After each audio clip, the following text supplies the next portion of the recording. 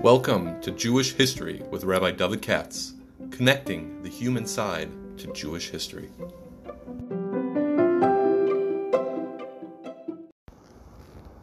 For sponsorship opportunities or to support this podcast, please visit our donate page at www.support.rabbidavidkatz.com.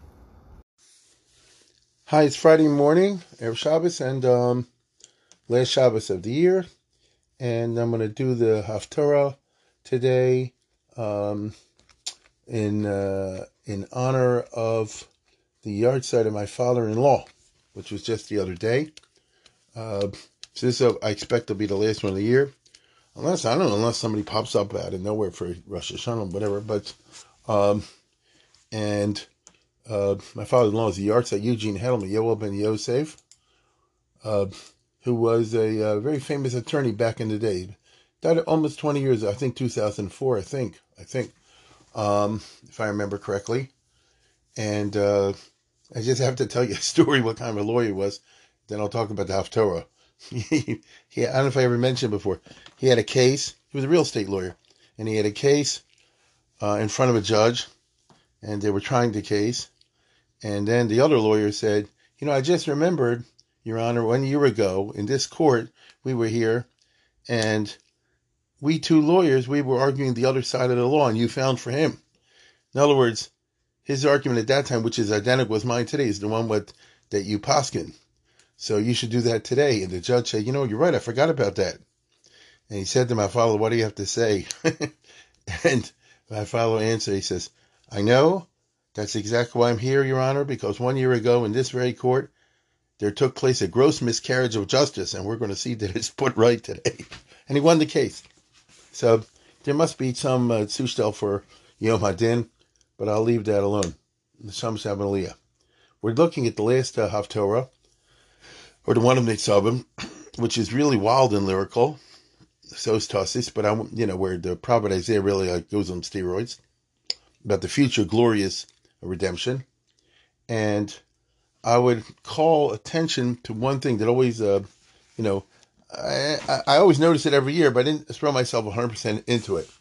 1 second. Okay, and I'm referring to the famous pasuk that we always recite, which is Ki Yaval Bachur B'Sula Yavaluch B'Nechem So Chasan Al Kala Yosel Aleich Elohayich, which means what? The Navi is talking about a glorious future. Ateres Tiferes, Tzanif Melucha, the kingdom will be restored, everything will be glorious. And in Pasuk Dalet it says, Lo Yomer Lach Od Azuva, Od Sion, no one will call you abandoned anymore, and they won't call your country Shmama, desolate. Kiloch Yifse Chefziba, your name, O Zion, will be switched from Azuva to Chefziba. Chefziba means I'm always desiring of it, so it's the reverse of Azuva, and Ula'artzech Be'ula, and the land will be called Be'ula, from the word Bia, which is unusual. Ki Chafetz Hashem Bach v'artzech Tiboel. God wants you, your Hefziba, v'artzech, in your land, Tiboel, will be Biad. And he goes, and it's a very unusual language, in my opinion. And all the Mefarshim are like, and everybody uses euphemisms. Kiyaval bachur besula yivaluch b'bonaich. The way a bacher is boel a besula. Your children will be boel you, Eretz Yisrael, the Eretz. U'misas chasan al kal yosel aleich elohayich. Is that a graphic? Now, and I want to tell you something. I said, how did the guy do it? You look up Bible Hub. Everybody says the same thing. Is marry. You understand? In other words, Kiyaval bacher, as a young man marries a young woman, your builder will marry you. Or, words along those lines. It doesn't say the word marry. That's a nice word. It says the word bia, and boel is pretty direct and pretty graphic. I mean, if I'm talking to somebody in yeshiva, we say kiyiv al bacher, as a bacher is boel a basul. I mean, everybody knows what that means. So why does the prophet use that language, especially Yeshayahu is famous for using high and fancy language? It's obviously something very deliberate. And it's graphically sexual. I mean, now it's interesting that when you have such things, a lot of time the Targums and Talmudic interpretation is to indeed, what's the right word? To use euphemisms. Last week, for example, we had, as everybody knows, in the Tochacha, it says Yishgalena, but instead we read Yishgavena. As a Balkari, Yishgavena, because you don't want to be so graphic and as a bad taste. But here there is. Now, it's very interesting. There's a Talmud, even in the Gemara, let's put it this way, the Talmudic tradition is to be euphemistic. I'm thinking, of course, of the famous beginning of Moed Katan, where we talk about different types of fields. Remember, they talk about Moed Katan about, what you can do in Chol Hamoed, and the kind of field you can water and the fields you can't water and all that. And the mechal between a Beis HaShalchan on the one hand and a Beis HaBaal on the other. I'm sure many are more or less familiar. I'm just opening up an art scroll. 1 minute, Moed Katan here, Gemara. And here on the first page, it says, that for a Beis HaShalchan you do one thing. Mashkin Beis HaShalchan B'Moed B'Shvius, right? Where is it? And he talks about a Beis HaBaal you treat differently, and because Beis HaBaal gets the water from the rain. And the Gemara says, I'm quoting, having analyzed the term Beis HaShalchan used by the Mishnah irrigated field, the Gemara proceeds to analyze the term in the above answer referred to a field that consists on rainwater alone. My mashma the high Beis HaBaal loshan demiatzvu sahi. You see the word Baal, which means Boel. How do you know it really means Yoshev? Okay? And what is the indication that this term Beis HaBaal is the expression of being settled, i.e. that the field is satisfied with natural rainwater, there's no need to manually water it? And he says the proof is our Haftarah today. Kival Bachor Basula is written as a young man lives, Yival, with a virgin, so shall your children live in you. He's quoting the pasuk over here. Umatargamina, and the Targum Yonasan is Arei Kimod Dimitosav Ulaim in Basulta Yisyatvim Begavich Benaich. As a young man settles down with a virgin, so your children will settle in you. So it's a lotion of hityashvut, of settling, like they use nowadays, the settlers in Israel and all that kind of stuff. And therefore, I'm looking at the notes here. The Muki Yosef says, a young man marries a basula, settles contentedly his home, no longer wanders from place to place like when he was single. The term corresponds to the word Baal. Therefore, Beis HaBaal refers to a field which is settled, doesn't have to be artificially watered. As far as I can see, those are euphemisms. As I would understand it, that the rainwater, I don't know how you put this, the rainwater waters the field, so the rainwater penetrates the ground. You get the word. And if you're not, then too bad for you. Now, this is the meaning of the word Yival B'Naich. So why would Yeshayahu, under a Nevuah type thing, use this? It just always strikes me as something interesting. Now, some of your Mefarshim, wrestle with it. And I see that Ibn Ezra, for example, clearly understands Bia as Bia. And he says, Givoch, Derech Mashal, Shuva Melucha. That the whole thing's a mashal. That the Melucha knows not only will the Jews return to Israel, but they get their own state back. And that would be expression of Kiyavolabach, the Jews will totally penetrate in Eretz Yisrael, as it were. Here we have a very interesting concept, because, let's put it this way, we've been in Israel before and we lost it. Now, there was a Bayis Rishon, there was a Bayis Sheni, we've had more than one Galus. So being in Israel itself doesn't prove anything. And it is weird to the nature of Jewish history that we never have a real connection. We never have a real connection to Israel the way Goyim have to their country. What I mean by that is the French lose a war, a big deal. It's happened, but they don't get kicked out of their country. The Russians lose a war, they don't get kicked out of the country, or the Ukrainians even. But the Jews, every time we've ever lost a war, we got kicked out of the country. By Bayis Rishon, by Sheni, and so forth. So, and God forbid, if the Arabs, I don't have to say a word. The Arabs, if they had their way, they wouldn't simply defeat Israel, they would whatever. And so we don't have this, it's not our fate, our destiny, to have, until Isaiah's prophecy, this kind of unbreakable connection with Eretz Yisrael. We pray for this in the davening. I don't know if you noticed this. On Shabbos, it says, what's the right word? Tikanta Shabbos is Karasel, and so on and so forth. Wait a minute, what's the word? Yeah, here's this. It's funny what goes out of your head, you say all the time with davening, you hear it some of Vanecha,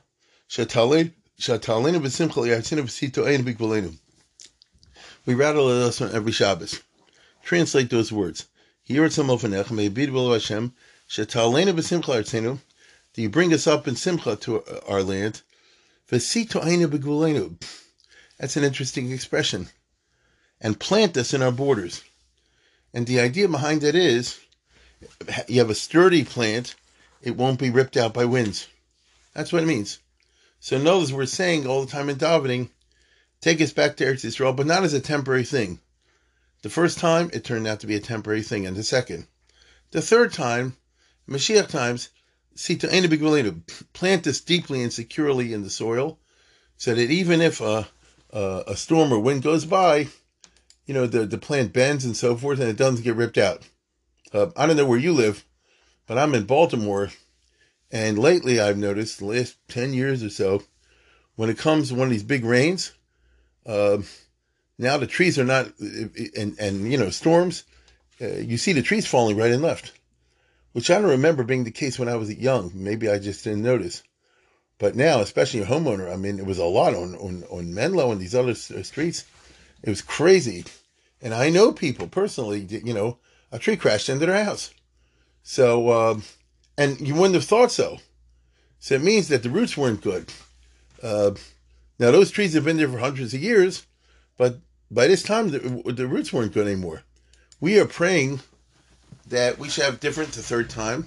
So sees Hashem Tagal Nashav Elohai, that I'll rejoice in the Lord when the Mashiach comes. That's the whole Haftarah today. And V'sitoenu b'gvulenu.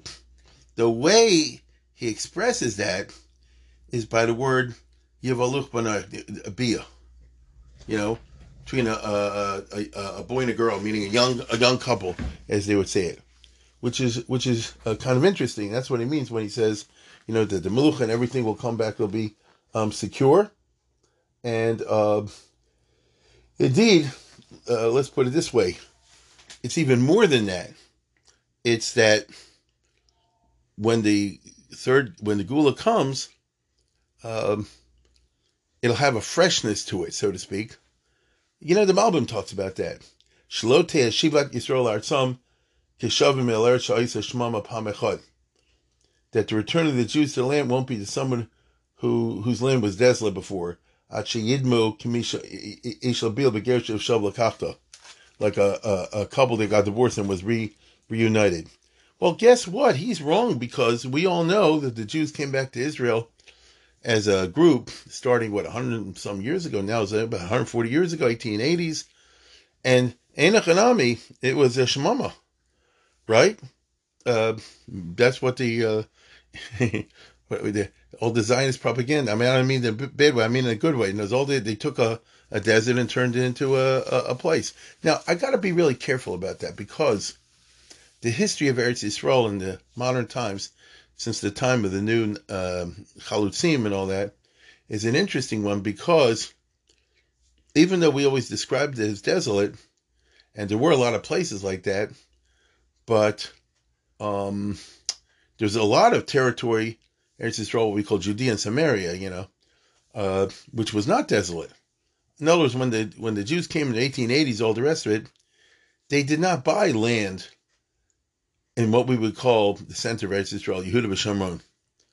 They bought land usually on the coastline and places like that, because that's what was available. Has to do with which areas were owned by landlords and which areas were owned by peasants themselves. And the areas that were owned by landlords sold to the Jews, and the other ones didn't. And that was mostly in these coastal type situations, which is why the map of Israel within the green line, looks the way it is. It's funny, but that's how it turned out. In ancient times, it wasn't like that. The heart of Eretz Yisrael, where the Jews lived, was the opposite. In other words, what we have today is flipped. There was, for a long, long time, the Jews were not mainly in the coastal area. The Goyim usually were. In the modern 20th century, 19th and 20th century, it's the other way around. But nevertheless, you can't deny that when the Jews came back, there was a lot of shmama, which actually was a good thing, because you weren't taking away from what people, you bought land, you settled in when nobody was. But nevertheless, this is the way the Mefarshim look at it. And the idea of Kiyevar Bachar Basula is one of aptness. And I think the Malbim or somebody says this. When it comes to marriage and things like this, all kinds of situations can happen. You could have an almana with a Bachar. You could have a almon with a Basula. You know what I mean? In other words, you can have marriages where he's young, she's old, she's young, he's old, this sort of thing. And they do happen, no question about it. But the normal, proper way, hopefully, shidduchim are what they are, I know. But the proper way is he's young and she's young. Right? Nowadays we say like this. He's in, what shall I say? Around 20, whatever, 20, 25, so she, something like that. It's not always that way, but that's what. So they use this. That's why Yeshayahu is using the word Kiyev Bachar Basul Yevaluk B'naich. That it'll be the return to Eretz Yisrael will just be like a natural, lachatchila type thing, and it'll be a good union. I think more along the lines of what I was saying before, which is V'sitayinu b'gvulenu. The expression, and again, getting past the euphemisms, what is the Navi saying? The word boel, be, and all the rest of it, to my mind, denotes the closest possible contact. I mean, that's the way people are. The human beings are. And therefore the most secure.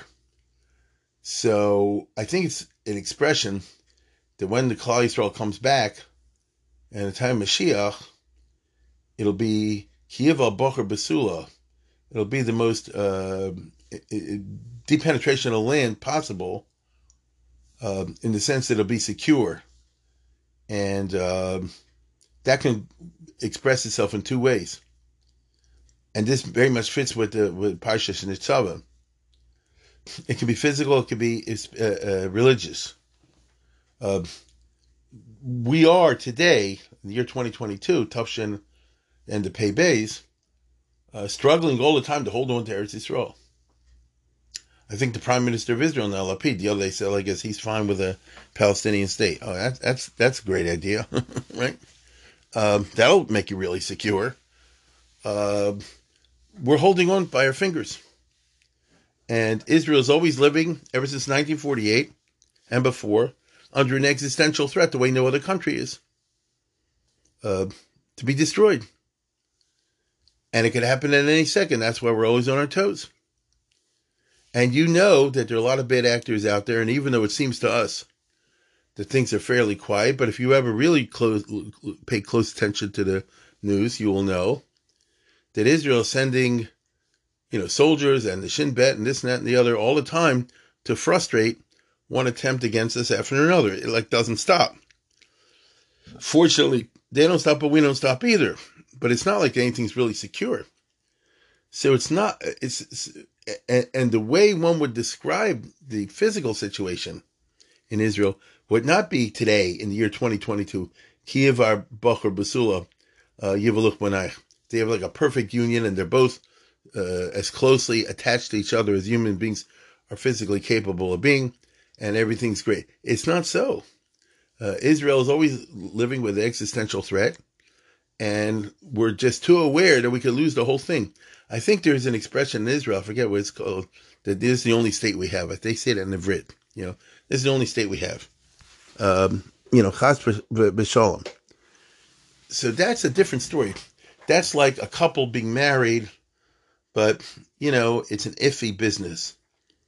Let's say, for example, it's his third time. I'm just making this up. It's his third time and her fourth time, at marriage. It'll work. It won't work. They're giving it a shot. If it doesn't work, all right. They wrote up the prenups beforehand. The lawyers are all in place. They'll give it a shot. Maybe it'll work out good. Maybe not. That's very different, Kiyover Bachar Basula. That's not when a young couple gets married. The plan, hopefully, is that we're not just giving it a shot. You hope that this is a lifelong business. An endless business. Right? That's what you hope when you get married. I would hope that's the case. That's called Yiver Bachar Basulayich. So, in the physical sense, Israel cannot be this secure when you have a large Arab population living in Israel, which is hostile to you, which is nothing but the case. For whatever reason, the good Lord has so designed matters that in the lifetime of the modern state of Israel, there's a lot of Jewish stuff going on, no question about it. You have a gigantic thing of non-Jewish, of course, and it's not simply there's a very, very large majority, minority and maybe a majority, they play around with the numbers, who are not Jewish, but are intensely hostile and would do anything they could to cut your throat if given an opportunity. That's not called Kiyiver Bachar Basulayich Yivluch Banoich. That's not called La'artzech Be'ula, La'artzech Tibo'el. That's not the settled kind of long-term business that we describe in Vesito Eina B'Gvulenu. And so the Navi is not describing in this Haftorah where we're holding now. We would like to think, even the biggest Rav Kook type guy, that we're on the road, right? But you ain't there yet. And then Yivar Bachar Basulayich also can be understood religiously and spiritually, because again, the deep penetration of the Bachar and the Basul knows the close union. We call this Dvekus. We mean that people are thoroughly, I don't know what the right word is, but their emunah is thorough. You understand? And not something easily overturned. That's true for some and not true for others. And I think for a lot of people, not. And you can't say Klal Yisrael as a group is holding by that yet. I just had a hunch myself that when I saw this pasuk, I don't know why, I said, this sounds like it's really for Azariah Figo. The Bina Lichtim, the famous darshan, my favorite darshan from Venice. And sure enough, I just looked at it now, just before I started this, and he has indeed a wonderful drasha in his fancy schmancy style, Drush Nun Membez, for Shavuos. It's a speech he gave in Venice on Shavuos. And the reason is because Shavuos is the marriage of Klal Yisrael to Hashem. You can view it that way. May I say that the Shir Hashirim and all that is built around these metaphors. It's not Isaiah came up with this on his own, as we all know. And he, in his Baroque fancy style, gives a whole business comparing the relationship of Hashem and the Klal Yisrael to a marriage with all the halachic niceties. And you have Shera, Ksusa, Onasa, Rafua, Pidyon, Kavura, all the halachas, Mazonas, Mador, Mazon Abanos, Ksubas Binin Dechrin, and it's a tour de force, in which he shows that each one of these aspects of the classic Talmudic marriage is found in the Torah. And which one does he talk about ours? Meaning, Kivar, Bachur B'Solayich, Bachur B'Sul Yeveluch B'Anaich, Misos Chasan Al Kal Yosef Alayich Al Hoyach. Well, he says, no. That in other words, when Hashem and the Jewish people got married, so that means he has to promise to provide She'er Ksus of Onasa, right?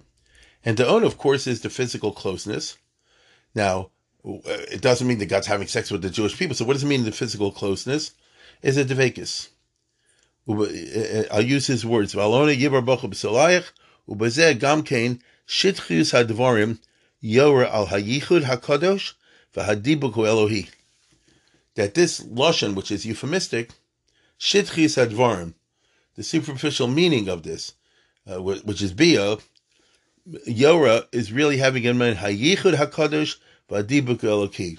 That's a very elegant way of trying to describe saying what I'm trying to describe, which is, what does it mean that you're have a bia with Hashem or something like that? Well, it's this Yichud HaKadosh. So what it means, I understand that to mean that, first of all, yichud in the sense of I'm married to you and nobody else. So if Hashem marries us, then we can't marry anybody else. And if you do marry, and let's say the wife, let's say Klal Yisrael does marry somebody else, the kedushin is not typhus. So to use, let's say the Klal Yisrael worships a golden calf or a Baal or an Asherah, the kedushin is not typhus. You get it? Because we're already married from Har Sinai. So that's a nice idea. In addition to that, Yichud HaKadosh can also mean that the Jewish people will understand the Echad idea. In other words, what Hashem is really about. To the degree a person can do that. And if you're enlightened to that degree, then you've reached a point where the relationship is intense. It's that thing that I read the other day from the Chazon Ish and others, where you're already talking about an ecstatic, mystical relationship. Klal Yisrael is not holding on that level yet. That's what Yeshayahu is talking about. Plus, Hadibuk Eloki. Now, Dibuk Elohi is a two-way street. That Hashem has dveikis by us, and we have dveikis by Hashem. Dveikis is mental, of course. And so, Ki yivar bocher b'sulayich, a bocher b'sula yivaluk b'nayich, there what he means is that if you think about it, the closest possible way I can get to God, the bia, so to speak, is the dveikis, is to think about Him at all times. Then the relationship, although of course not physical, is intensely close. I would even say that mysticism in general has been described by most scholars of mysticism, if you ever go and look it up, and the idea of the closeness of, the different professors will talk about, the how should I put it? The immediate, the consciousness of an immediate direct presence of God, the closest with us. I mean, even William James said, in mystic states, we become one with the absolute. We become aware of our oneness. Well, that's what the Dibuk Elohi is. So these are all famous theologians and professors who are trying to put into English or whatever language the notion of Kiyuv Bocher B'Sulayich. All I'm saying is, and with this I conclude, that it's a very interesting way to end the year, because it's basically a prediction of, and therefore a plea for, getting beyond the rote, the regular, the boring. Kiyuv Bocher B'Sulayich, that's just an intense experience. Kiyuv Bocher B'Sulayich is his time. He's a Bocher and she's a B'Sul. It's their first time. That's an intense experience.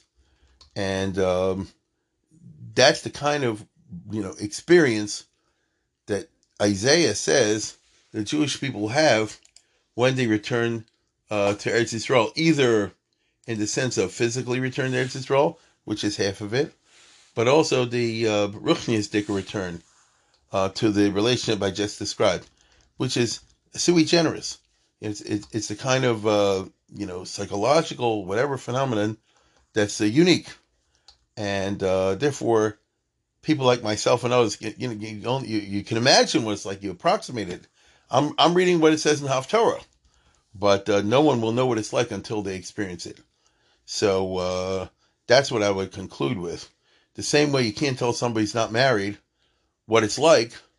Yeah, it's a classic speech you give to the single. So well, you know what it's like till after it happened. So similarly, the Navi is describing a future in which he can describe it. You're not going to know what it's like until it happens, but you can see that it's going to be a big deal. I think, therefore, that this use of unusual metaphor is worthy of note, and there's probably deeper meanings than I'm finding in it, but not everybody's a makubal or something like that, and we'll leave it at that. So once again, I want to reiterate that today's talk was dedicated to my wife's father's memory, and if I don't see anybody beforehand, then I'll wish everybody Shana Tov V'Tikva Seva Sefer Sema.